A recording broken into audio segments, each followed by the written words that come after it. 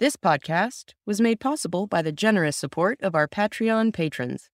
They provide us with the resources we need to produce each episode. You can join them at 90milesfromneedles.com/Patreon.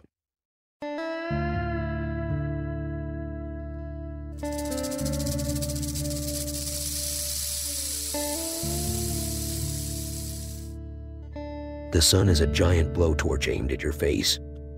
There ain't no shade nowhere. Let's hope you brought enough water.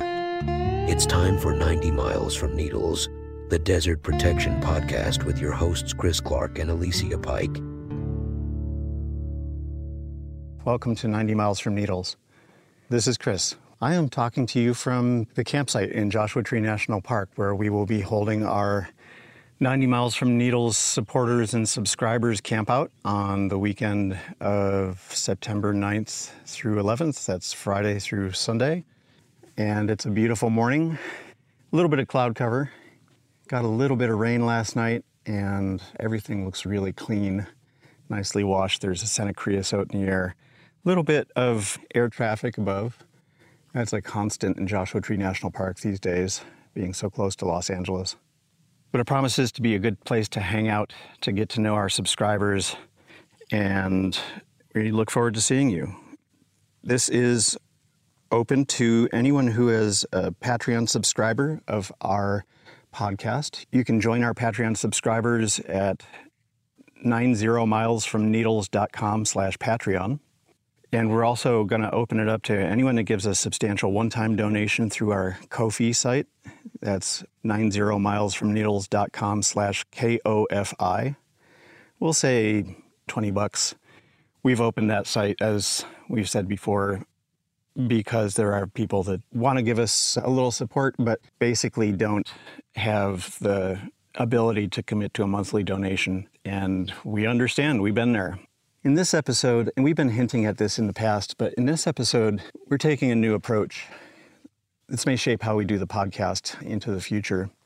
We have some potentially upsetting news to report. We're going to be talking to LA Times environmental journalist Louis Sahagan about his recent reporting on a problem that is affecting the ancient bristlecone pines of the desert mountains in California and Nevada. But there's been a lot of bad news.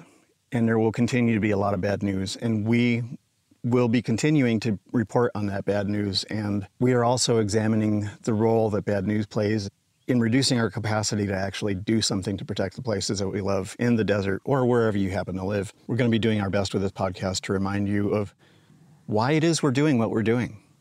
In this episode, we're going to pay a brief visit to Alicia's favorite place in the desert, a place that she has returned to over and over again. It was not too far from here, in fact, in Joshua Tree National Park. And then we'll hear from Louis, and we will then go to one of my favorite places in the desert, a place not far from the SEMA Dome Joshua Tree Forest that we covered in our third episode this year. We thump Joshua Tree Wilderness in southern Nevada. It's a beautiful place.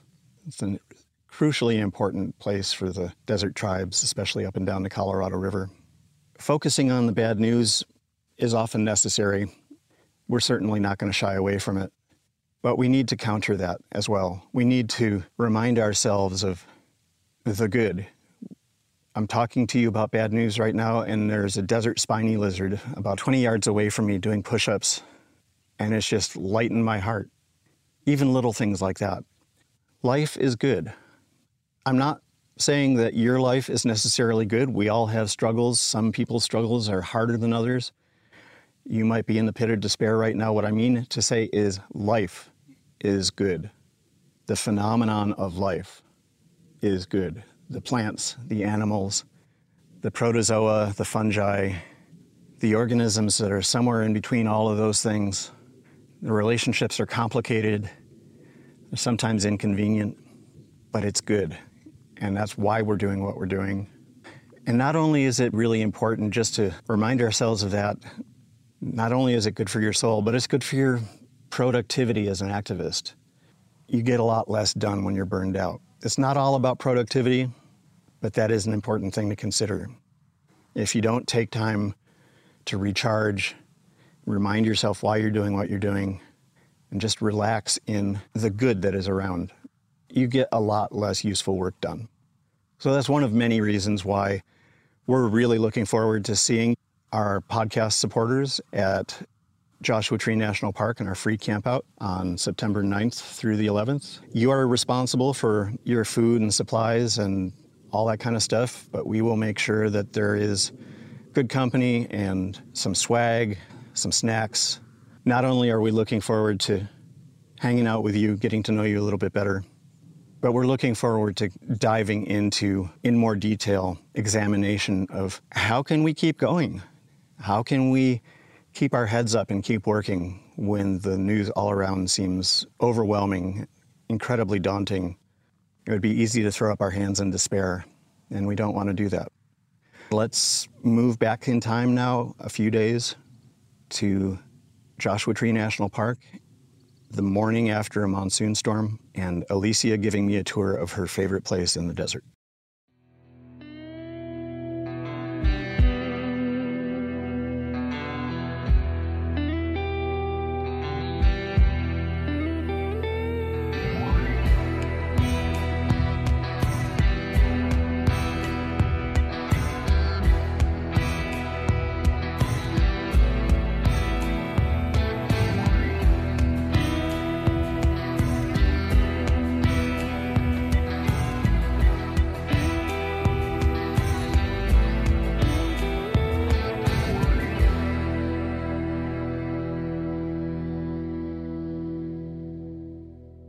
Oh, it smells so good here. Yeah, it does. It was so humid yesterday. I felt like petrichor was a wet silk blanket wrapped around you. It's so hard to describe. This is where I am most happy in the world. Definitely a lot of happy cat claw. Oh yeah. Yeah, you really gotta watch out for that going up this canyon. All right, got some water. Nice and calm. Yeah, this was all raging yesterday. Got some great photos and video.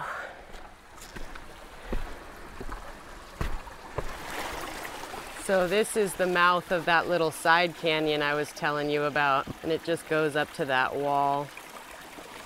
Is this okay for your leg? Oh yeah. Yeah, I did a bunch of miles on San Jacinto with Lara last Friday, and no hamstring issues at all. That's good, good. All right.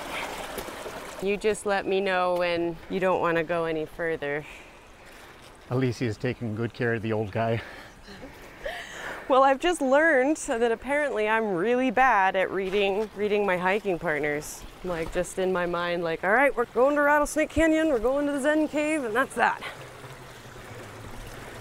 It's a bit soupy there. Yep. Yeah, it's okay. These are new and still waterproof. So usually I go up that thing, but I'm not so sure about our next step from there because that pool looks filled. Yep. We can get up into that little side canyon if you want. That works. And keep going and find some shade up there in the boulders. These conglomerates have such perfect tack for climbing on. Oh, it's so lovely. Yeah. So now a little more snaky territory here. So whenever I'm guiding people that are new to the desert, somebody asks me, "Are we going to see a rattlesnake?" I say, "God, I hope so." Yeah. Okay, so now we're back in the stream bed. Well, there's some water over here on the other side of that wall. All right, looks like there might be some precious shade over here. Indeed. Just like a perfect little couch for us. Nice. All right. I brought some ice cold water. Would you like some? Sure. That's lovely. And because I'm in a celebratory mood, I brought myself a beer. All right. Get some extra calories in this girl. Oh my goodness, what glory. Golly. I can just feel the happiness of this entire canyon after yesterday's events. Oh my goodness. So this is a really good delayed coda to the monsoon episode. I mean, the issues are still there, but it's awfully nice to have a spot where I might have gotten enough water to carry it through for a few months. Just seeing that water percolating so quickly into the earth, it was such a comfort to see that, like the earth was getting a good drink. We're in the shadow of a great big boulder that is keeping the sun off of us, but it's not big enough to keep the wind from blowing around it. So we're getting a very nice little breeze here. I feel like over the quarter century that I've got on you in desert adventures, I've accumulated a bunch of different places, some of which I've shown you, and it's always been fun, and just sinking in that this is your super double special extra personal place, and I'm just really pleased that we're here together. Yeah, I finally got you here. Yeah. This was the place where Tad brought me on the first overnight trip we did together. He brought me out here, and we stayed up all night and drove to Indian Cove and watched the sun come up, and Tad and I really fell in love out here. We've got such a symbiotic formula. I always lead going in, he always leads coming out. It's a very natural relationship with nature out here where we both have so much to offer in different departments. It's really amazing to see his technical skills and my natural knowledge and all of that kind of come together, and this is just like everything to the foundation of falling in love with Tad was he brought me here. And I've spent most of my desert hiking time in here, definitely. This is my space. This is where I want to be. For the benefit of people who aren't familiar with Joshua Tree National Park or with maybe even the desert at all, how would you describe where we are? How would you describe Indian Cove? This is the termination of the Wonderland of Rocks, which is a large white tank Monza granite formation that looks like a giant comma that runs through Joshua Tree National Park. We're on the north side of that? We are on the north side of that. So this is the terminus of the Wonderland of Rocks on the north side, and this is where it meets the desert floor, and it's a canyon with a lot of stories. There's so much written into the rocks, literally and figuratively and academically. You could spend a lifetime in this canyon alone. But yeah, I would describe it as, gosh, there's so much going on here. You've got I call it the Queen Mountain Complex, is butting up against the White Tank Monza Granite Formation, and where they meet is this giant canyon, and this waterway just slowly winds off into the open desert and terminates eventually. Where I'm looking now is a view of all the Wonderland of Rocks, and it's mind-boggling. Out here, these formations that set off from the main clumps are called Inselbergs. They're like rock icebergs, and I just love the sea of Inselbergs out there and the endless opportunities to explore and feast my eyes upon beautiful rock formations. The place where I lived before the house in 29 was half a mile from another section of the north edge of the Wonderland, and it was really remarkable to go hiking up into the park, hopping the fence on the park boundary. There are little trails up that way, so it wasn't really doing damage to the resource, but just getting onto the slick rock and walking around these big boulders that are sitting out there in the middle of dissected desert plain, and you just come to this boulder that's the size of a 5-story building. Yeah. And all the microclimates that form because the rubble and debris from hundreds of years of erosion accumulating on the north side of the boulder would provide shade and a little bit extra moisture. And you get ferns and lichens and succulents living on the right side of these rocks. yeah, Ferns.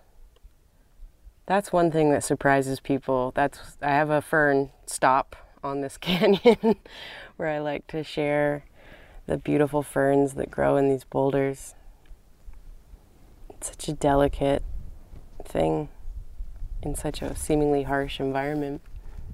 Do you want to go back to where we saw that pool, or do you want to get a little bit further upstream? Why don't we check out downstream? Yeah, that big sandbank is a nice place. The action on these rocks, everywhere I look, there's a story to be told, whether it's geologic or whether it's mechanical weathering.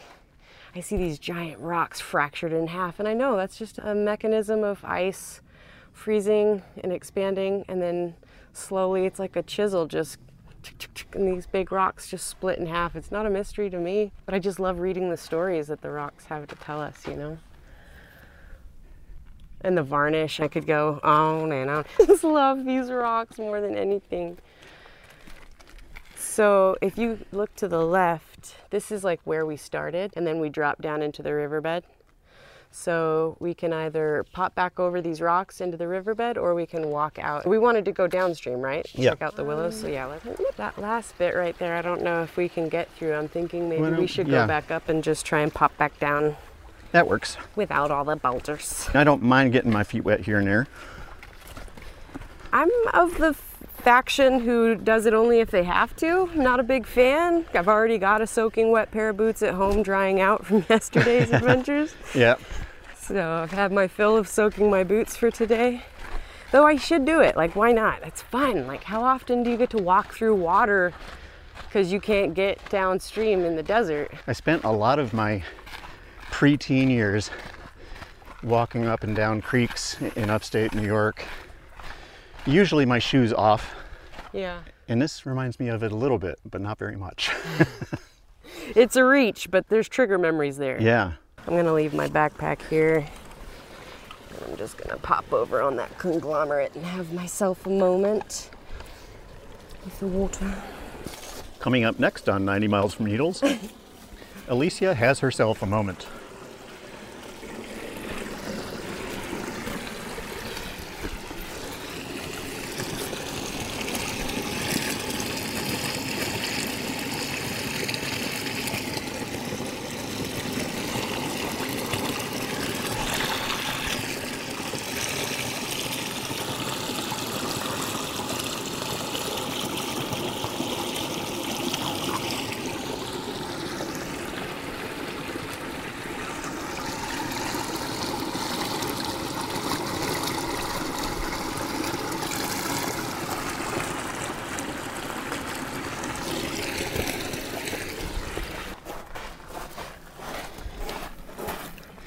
It's a gorgeous little taste of a place that is really special to someone that's really special to me. So yeah, this is a special place, far beyond me. I'm just very attracted to it. Plus it's 3 miles from my house, so that helps. yeah.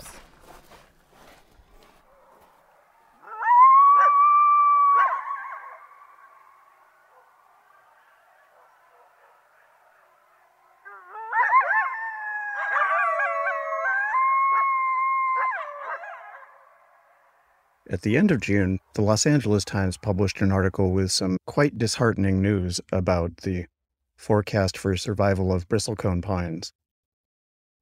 Bristlecone pines are actually 2 species of pines that live in the very high reaches of mountains in the arid West, which are known for not only their living essentially above tree line in those mountains beyond the reach of other pines, but also for the incredibly advanced ages they can reach. The oldest known living pine, nicknamed Methuselah, which is growing in an undisclosed location in the White Mountains in California.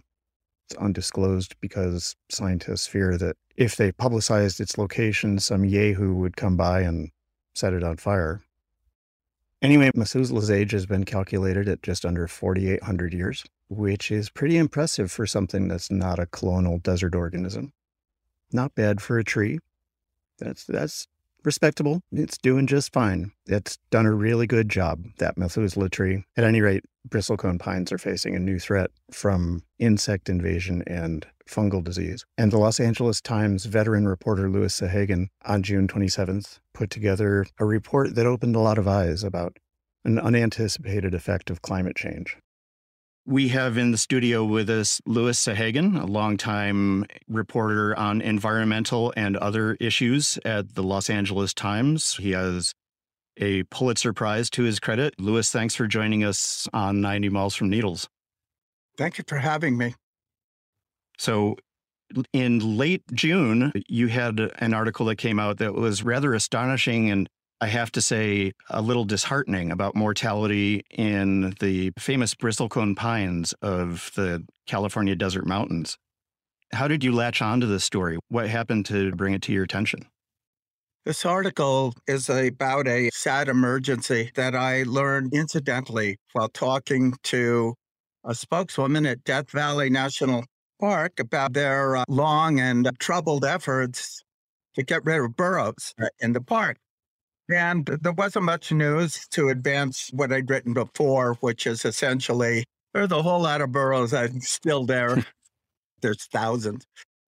Anyway, when I was done, I said, as I always do to my sources, in every conversation I have with sources, I always end it with, anything else going on? Anything else I should know about? And the spokeswoman at Death Valley National Park, there was a long pause. And then she said, maybe. I mean, there is this study. It's showing, unfortunately, that bark beetles and drought are killing bristlecone pines. Then there was another long pause. And I said, what? What? Tell me more.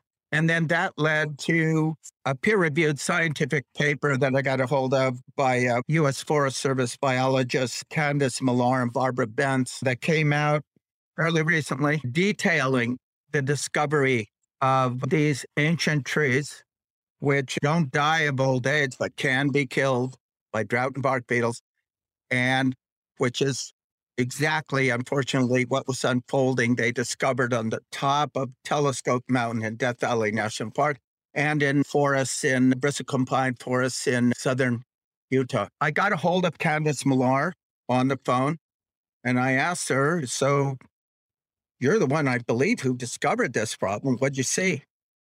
And she said, there are hundreds, maybe thousands dead on Telescope Mountain. And I said, wait a minute, Candace, those trees are thousands of years old. How long did it take to kill these trees? Decades? 100 years? What? No, she said a couple of years. So these are trees that lived through almost magical, almost biological adaptations over millennia, being killed by bark beetles and drought in a matter of just a few years.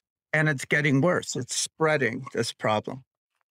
So there's actually a lot of intrigue of sorts in this peer-reviewed paper because it concludes with recommendations for dealing with this problem that's spreading and is only 70 miles away at this point that we know it for sure from the cherished ancient bristlecone pine forests in the White Mountains, visited by thousands of travelers a year. The paper concludes with a call to arms among federal land managers who have bristlecone pines within their jurisdictions.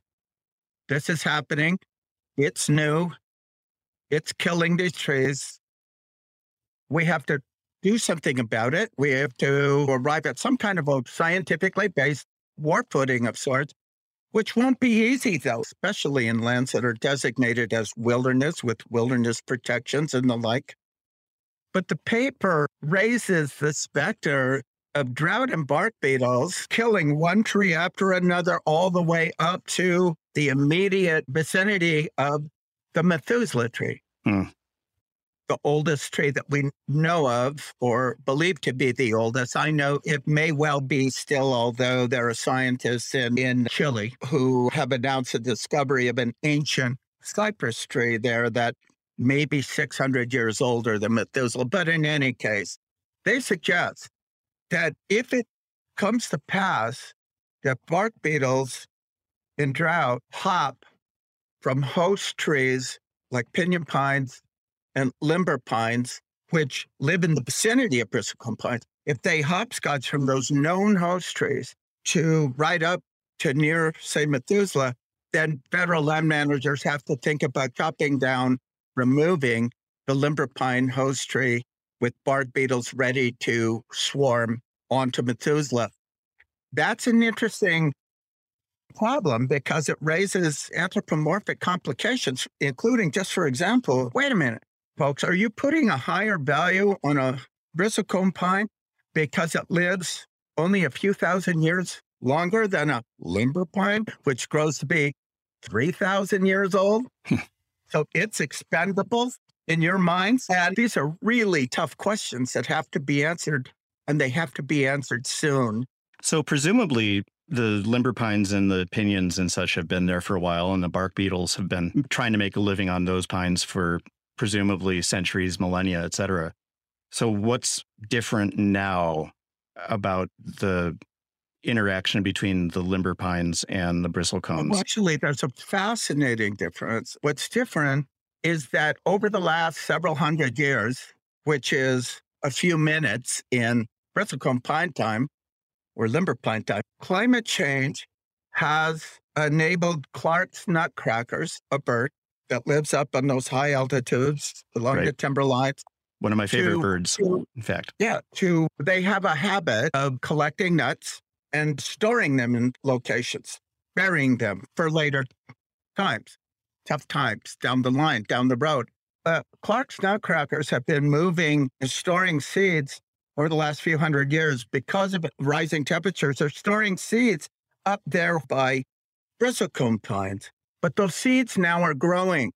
They started growing, I should say, into limber pines that now are hopscotching even over a mid and beyond, higher still than bristlecones.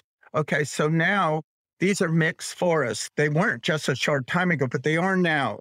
So now they're mixed forests. The bristlecone pines are not alone up there due to climate change, rising temperatures. And limber pines host bark beetles. They have moved into the neighborhood of bristlecone pines, and they brought their problems, biological problems, with them. Can you tell us if bark beetles are native to this area, or are those something that's come from somewhere else? Bark beetles are ubiquitous, but bristlecone pine trees over millennia have evolved mechanisms internally that have always prevented bark beetles from killing them. They would only get so far into the outside layers of the trees and limbs. What's happening now is that bark beetles that are killing limber pines and pinyon pines and other trees, they're now swarming onto bristlecone pines, boring into the outer layers, into the cambium that delivers water to leaves and from leaves to roots and back and forth. And although bark beetles do not fulfill their life cycle in a bristlecone pine, they do enough damage in the larval stage to invite a blue stain fungus, which is lethal, and to choke off this delivery circulatory system of the tree. And it doesn't take long for it to happen. It didn't used to be a problem. It's a new, sad tragedy. I was reading in your article that the bristlecones had a reaction of drowning insects in sap. Was that? Yes, that's correct. But it's not enough. How is that? Oh, it's not enough.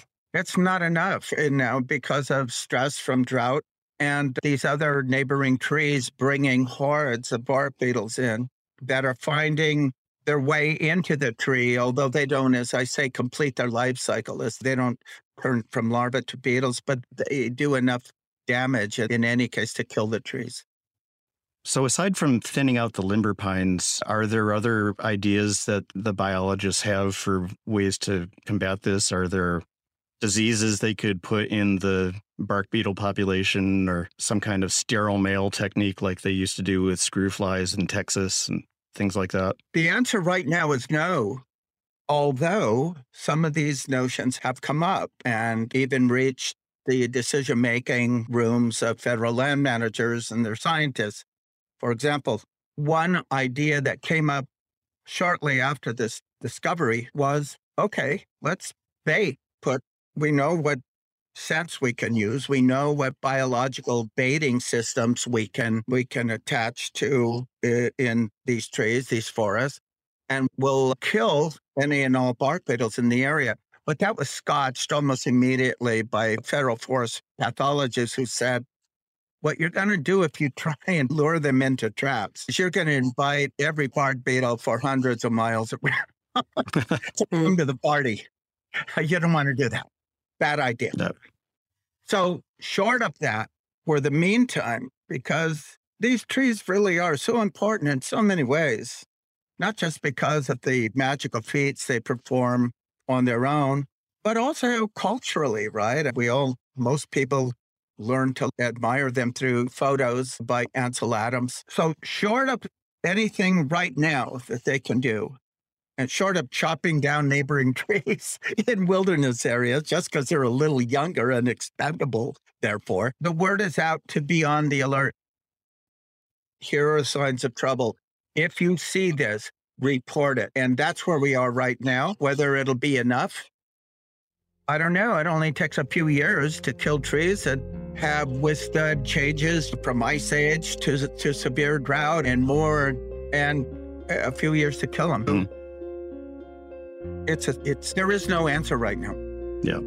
Is there any estimation based on the percentage of trees that are left and how quickly this is eradicating them? Is there an estimation on how long we have to fight this fight against the bark beetle? There really isn't.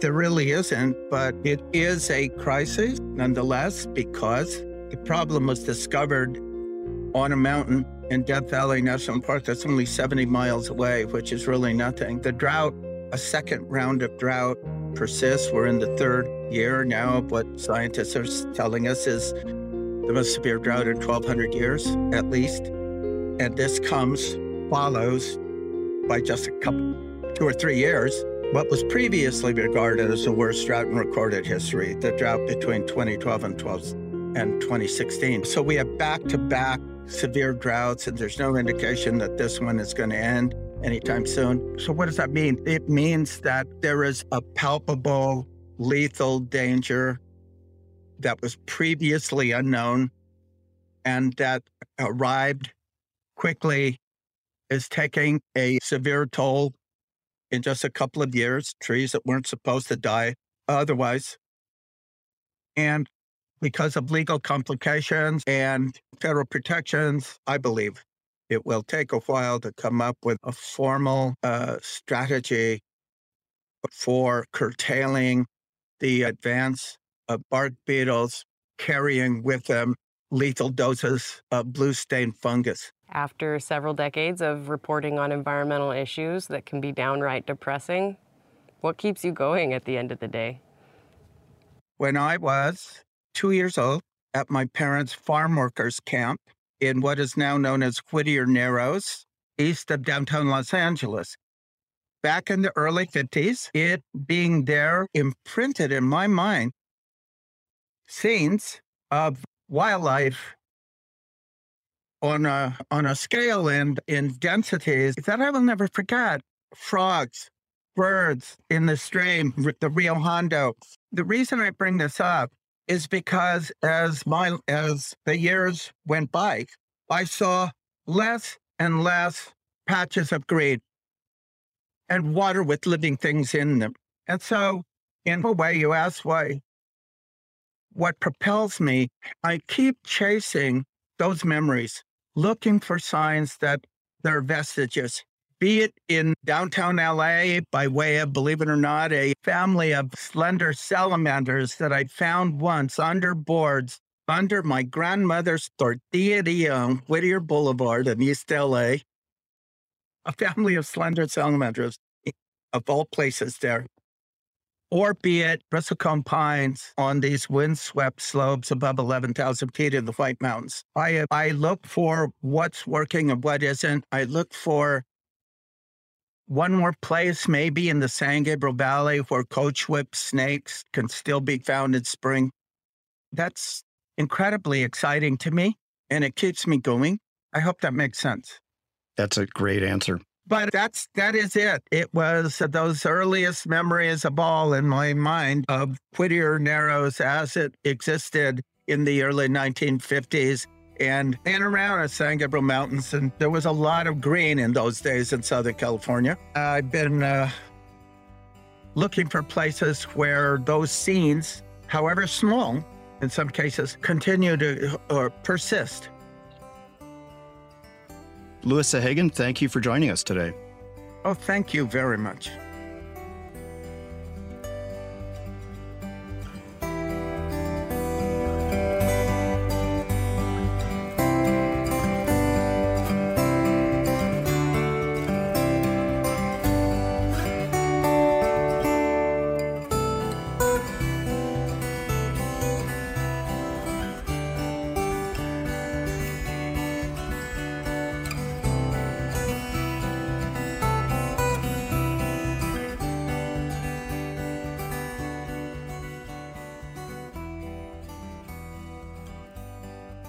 2:41 p.m. on a Saturday afternoon, sitting in the wee thump Joshua Tree Forest after a fun day of exploring plant sale at Walking Box Ranch, and then making some new friends and heading out to Mystery Ranch, getting a little tour over there. It's really gratifying when you go to a place thinking that maybe if you're lucky, you'll find somebody who will be interested in hearing about the podcast and will take a sticker from you. And then you get there and it turns out that half the people there are avid listeners to the podcast. That was pretty heartwarming. That was freaking awesome. And yeah, just a really good day in the desert. And here we are sitting, as Alicia said, at the Wee Thump Wilderness. We're just outside the wilderness. There's a dirt road that goes around the edge of the wilderness, and we're just parked on the non-wilderness side of that. And just a beautiful stretch of Joshua Tree Forest with creosote and bunch grasses and choyas and barrel cacti. I don't see any barrel cacti right now, but I know they're in there because this is one of my favorite places. We got a little bit of rain on us earlier, which stopped the conversation, and we all went outside and stood in the rain and silently pagan worshipped the rain. I love how when nature calls Alicia, she just has to answer.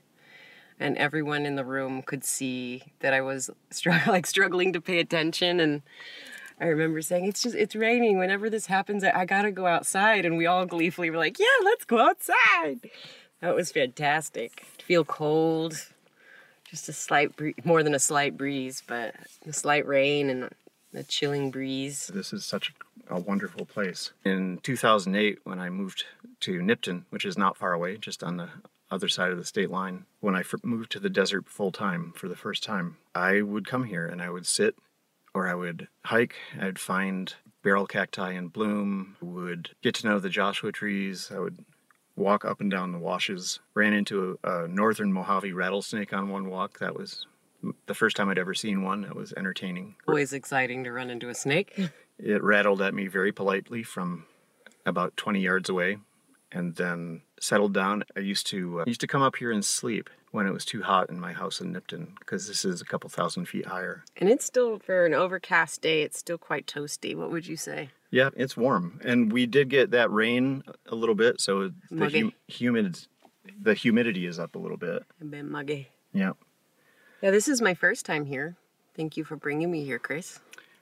I've wanted to show it to you ever since we were recording some of that stuff for episode 3 on the Cima Dome fire, when you saw the devastation of what used to be, and there were little hints of what it used to be like there. But I have just really wanted to show you this, because this is what I remember that being, and I find it restorative. And it's just really important to remember to hold on to the things that keep you going. This is a beautiful place, and coming here, there's always something to learn. There's always some connection to be had, always a way to recharge your batteries. It's something that we ask ourselves fairly regularly. What keeps you going, doing the work that you do, or just being alive? And places like this in nature, they are the reset button. They are the recharge your battery plug-in, and it's protecting and fighting for places like this that should keep any activist going that's fighting for the desert. To see something like this and to know places like this are at risk all the time of development, it increases your appreciation for what you have. And I'm so grateful for how much of the desert is still intact. It is the most intact ecosystem in North America south of the tundra. And that's just this huge area that settler society, industrial society didn't see much use in. There wasn't any reason to plow it. There wasn't any reason to dig up all the sod and put in corn or wheat. There's just so many millions of acres of this same kind of beautiful, intact wild landscape. Not all humans think about having access to this kind of vast tract of intact wilderness. I think about people who are born and raised in places like New York City, Paris, London, Rome. They've been building up for so long. and they've created everything that you need in a close radius, and it's meant to be self-contained. You don't need any more than what is there provided for you. I feel like perhaps that's part of society's scar, is removing that need for places like this. And that's what really keeps me going, is we need nature. We are part of nature. And I feel enthusiastic about defending it because I know how valuable it is to my life. Even just me saying that makes me feel exploitative. I need this for me. I need this. But as an animal, yes, you do. You do need this. And I know people from all over Europe come to this part of the desert because they are just infatuated with its mysticism, with its vastness, with its treachery. It is so primitive. It makes me feel whole and complete. We are so lucky compared to all those poor Parisians. And I feel like that could be debated because, man, access to fresh bread and food, really good food. You can't just walk down the street and get a divine cappuccino and a loaf of bread. But I can walk out my door and look at unimpeded, untrammeled wilderness. So I'll take my wilderness over a good cappuccino and a baguette any day. I don't even need to walk out my door, and I can get some of the best shots of espresso ever pulled in the U.S. There you go. I just think about what this place has meant to me. Not just this place, but the entire desert. It was here for me when I needed it. I had no idea what my life was going to be like at that point. It was 15 years ago, approximately, and I felt really old back then. I felt like my life was drawing to a close, and this place just made me feel like there was so much of life still to happen, and I was just getting started. And the thing is, there are so many places like this. There's just this connection. I always feel like I'm lapsing into mushy-headed hippie speak when I talk about it. But it's just, there's a kinship here. There's like, you sit here and you're surrounded by family, and it's just, you can relax, you can breathe. One of the things I really like about being in a place like this with so much wilderness around is the level field gets evened out in a way. All the advantages of being a human get stripped away when you put yourself out here without any of those tools or tricks. And no one's judging you. No one's holding you to any bar other than, are you alive or not? I've always loved how nature can strip all that away and narrow your focus to breathing. That's it. As much as the next guy, I love mind-altering substances. But I've always been fascinated how when I get out into deep nature, I don't want them, I don't think about them, I don't need them. It is a drug on its own. Like a hallucinogen will force you to focus on what might be going on inside your mind.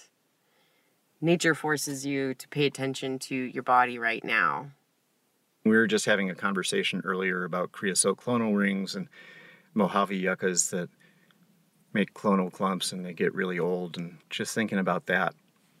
And especially going to see them and going to spend time in the presence of plants that are that old. And it really reminds me that stuff like annoyance over a meeting not going as positively as I would have liked is really ephemeral and pointless to worry about. I certainly never have a meeting with nature where I feel like that could have gone better. Yeah. Even my worst meetings, I've learned so much. It's really hard getting the other species there to take notes, though, I'll say that. Do you want to get out and walk around? Yeah. Let's do that.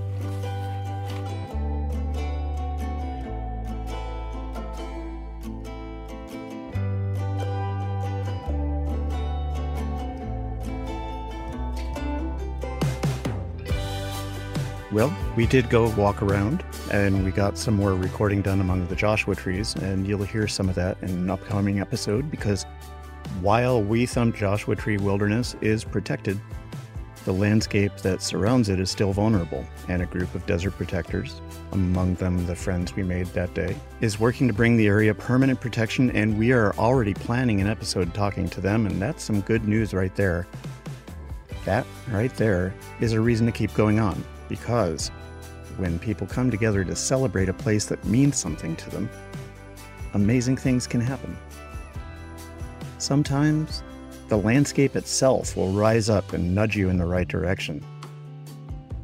Like Seema Dome and Weethump Joshua Tree Wilderness did for me.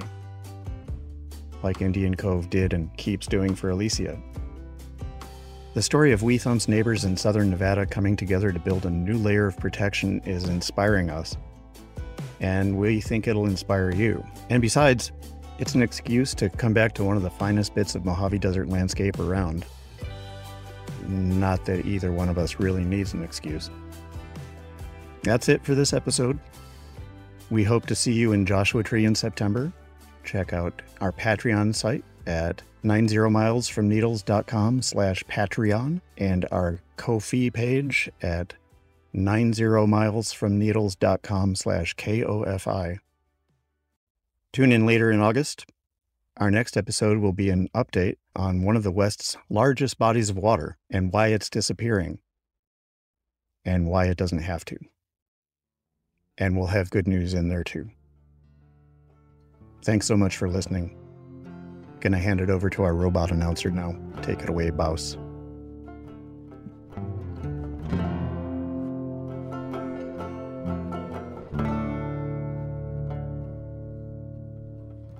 This episode of 90 Miles from Needles was produced by Alicia Pike and Chris Clark.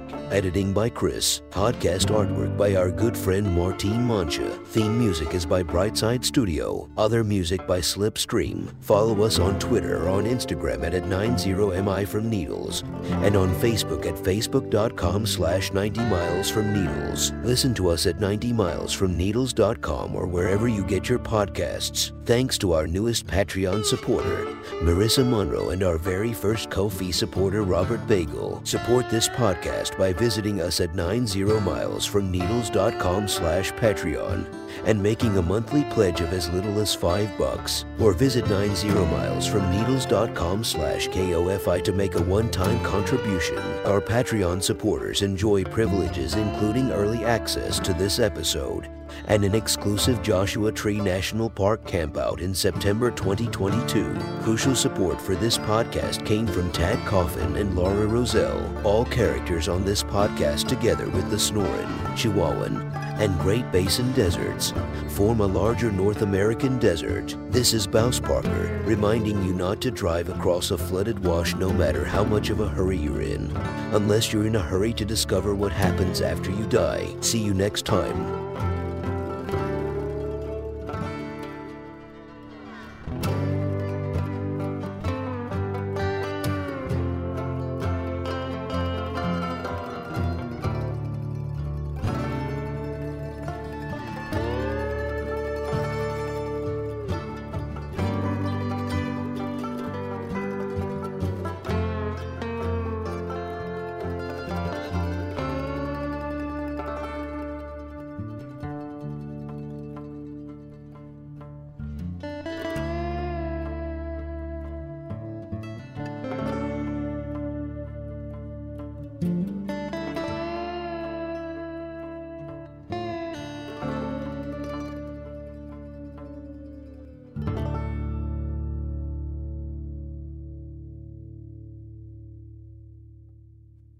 Sit, Hart, sit. Good dog.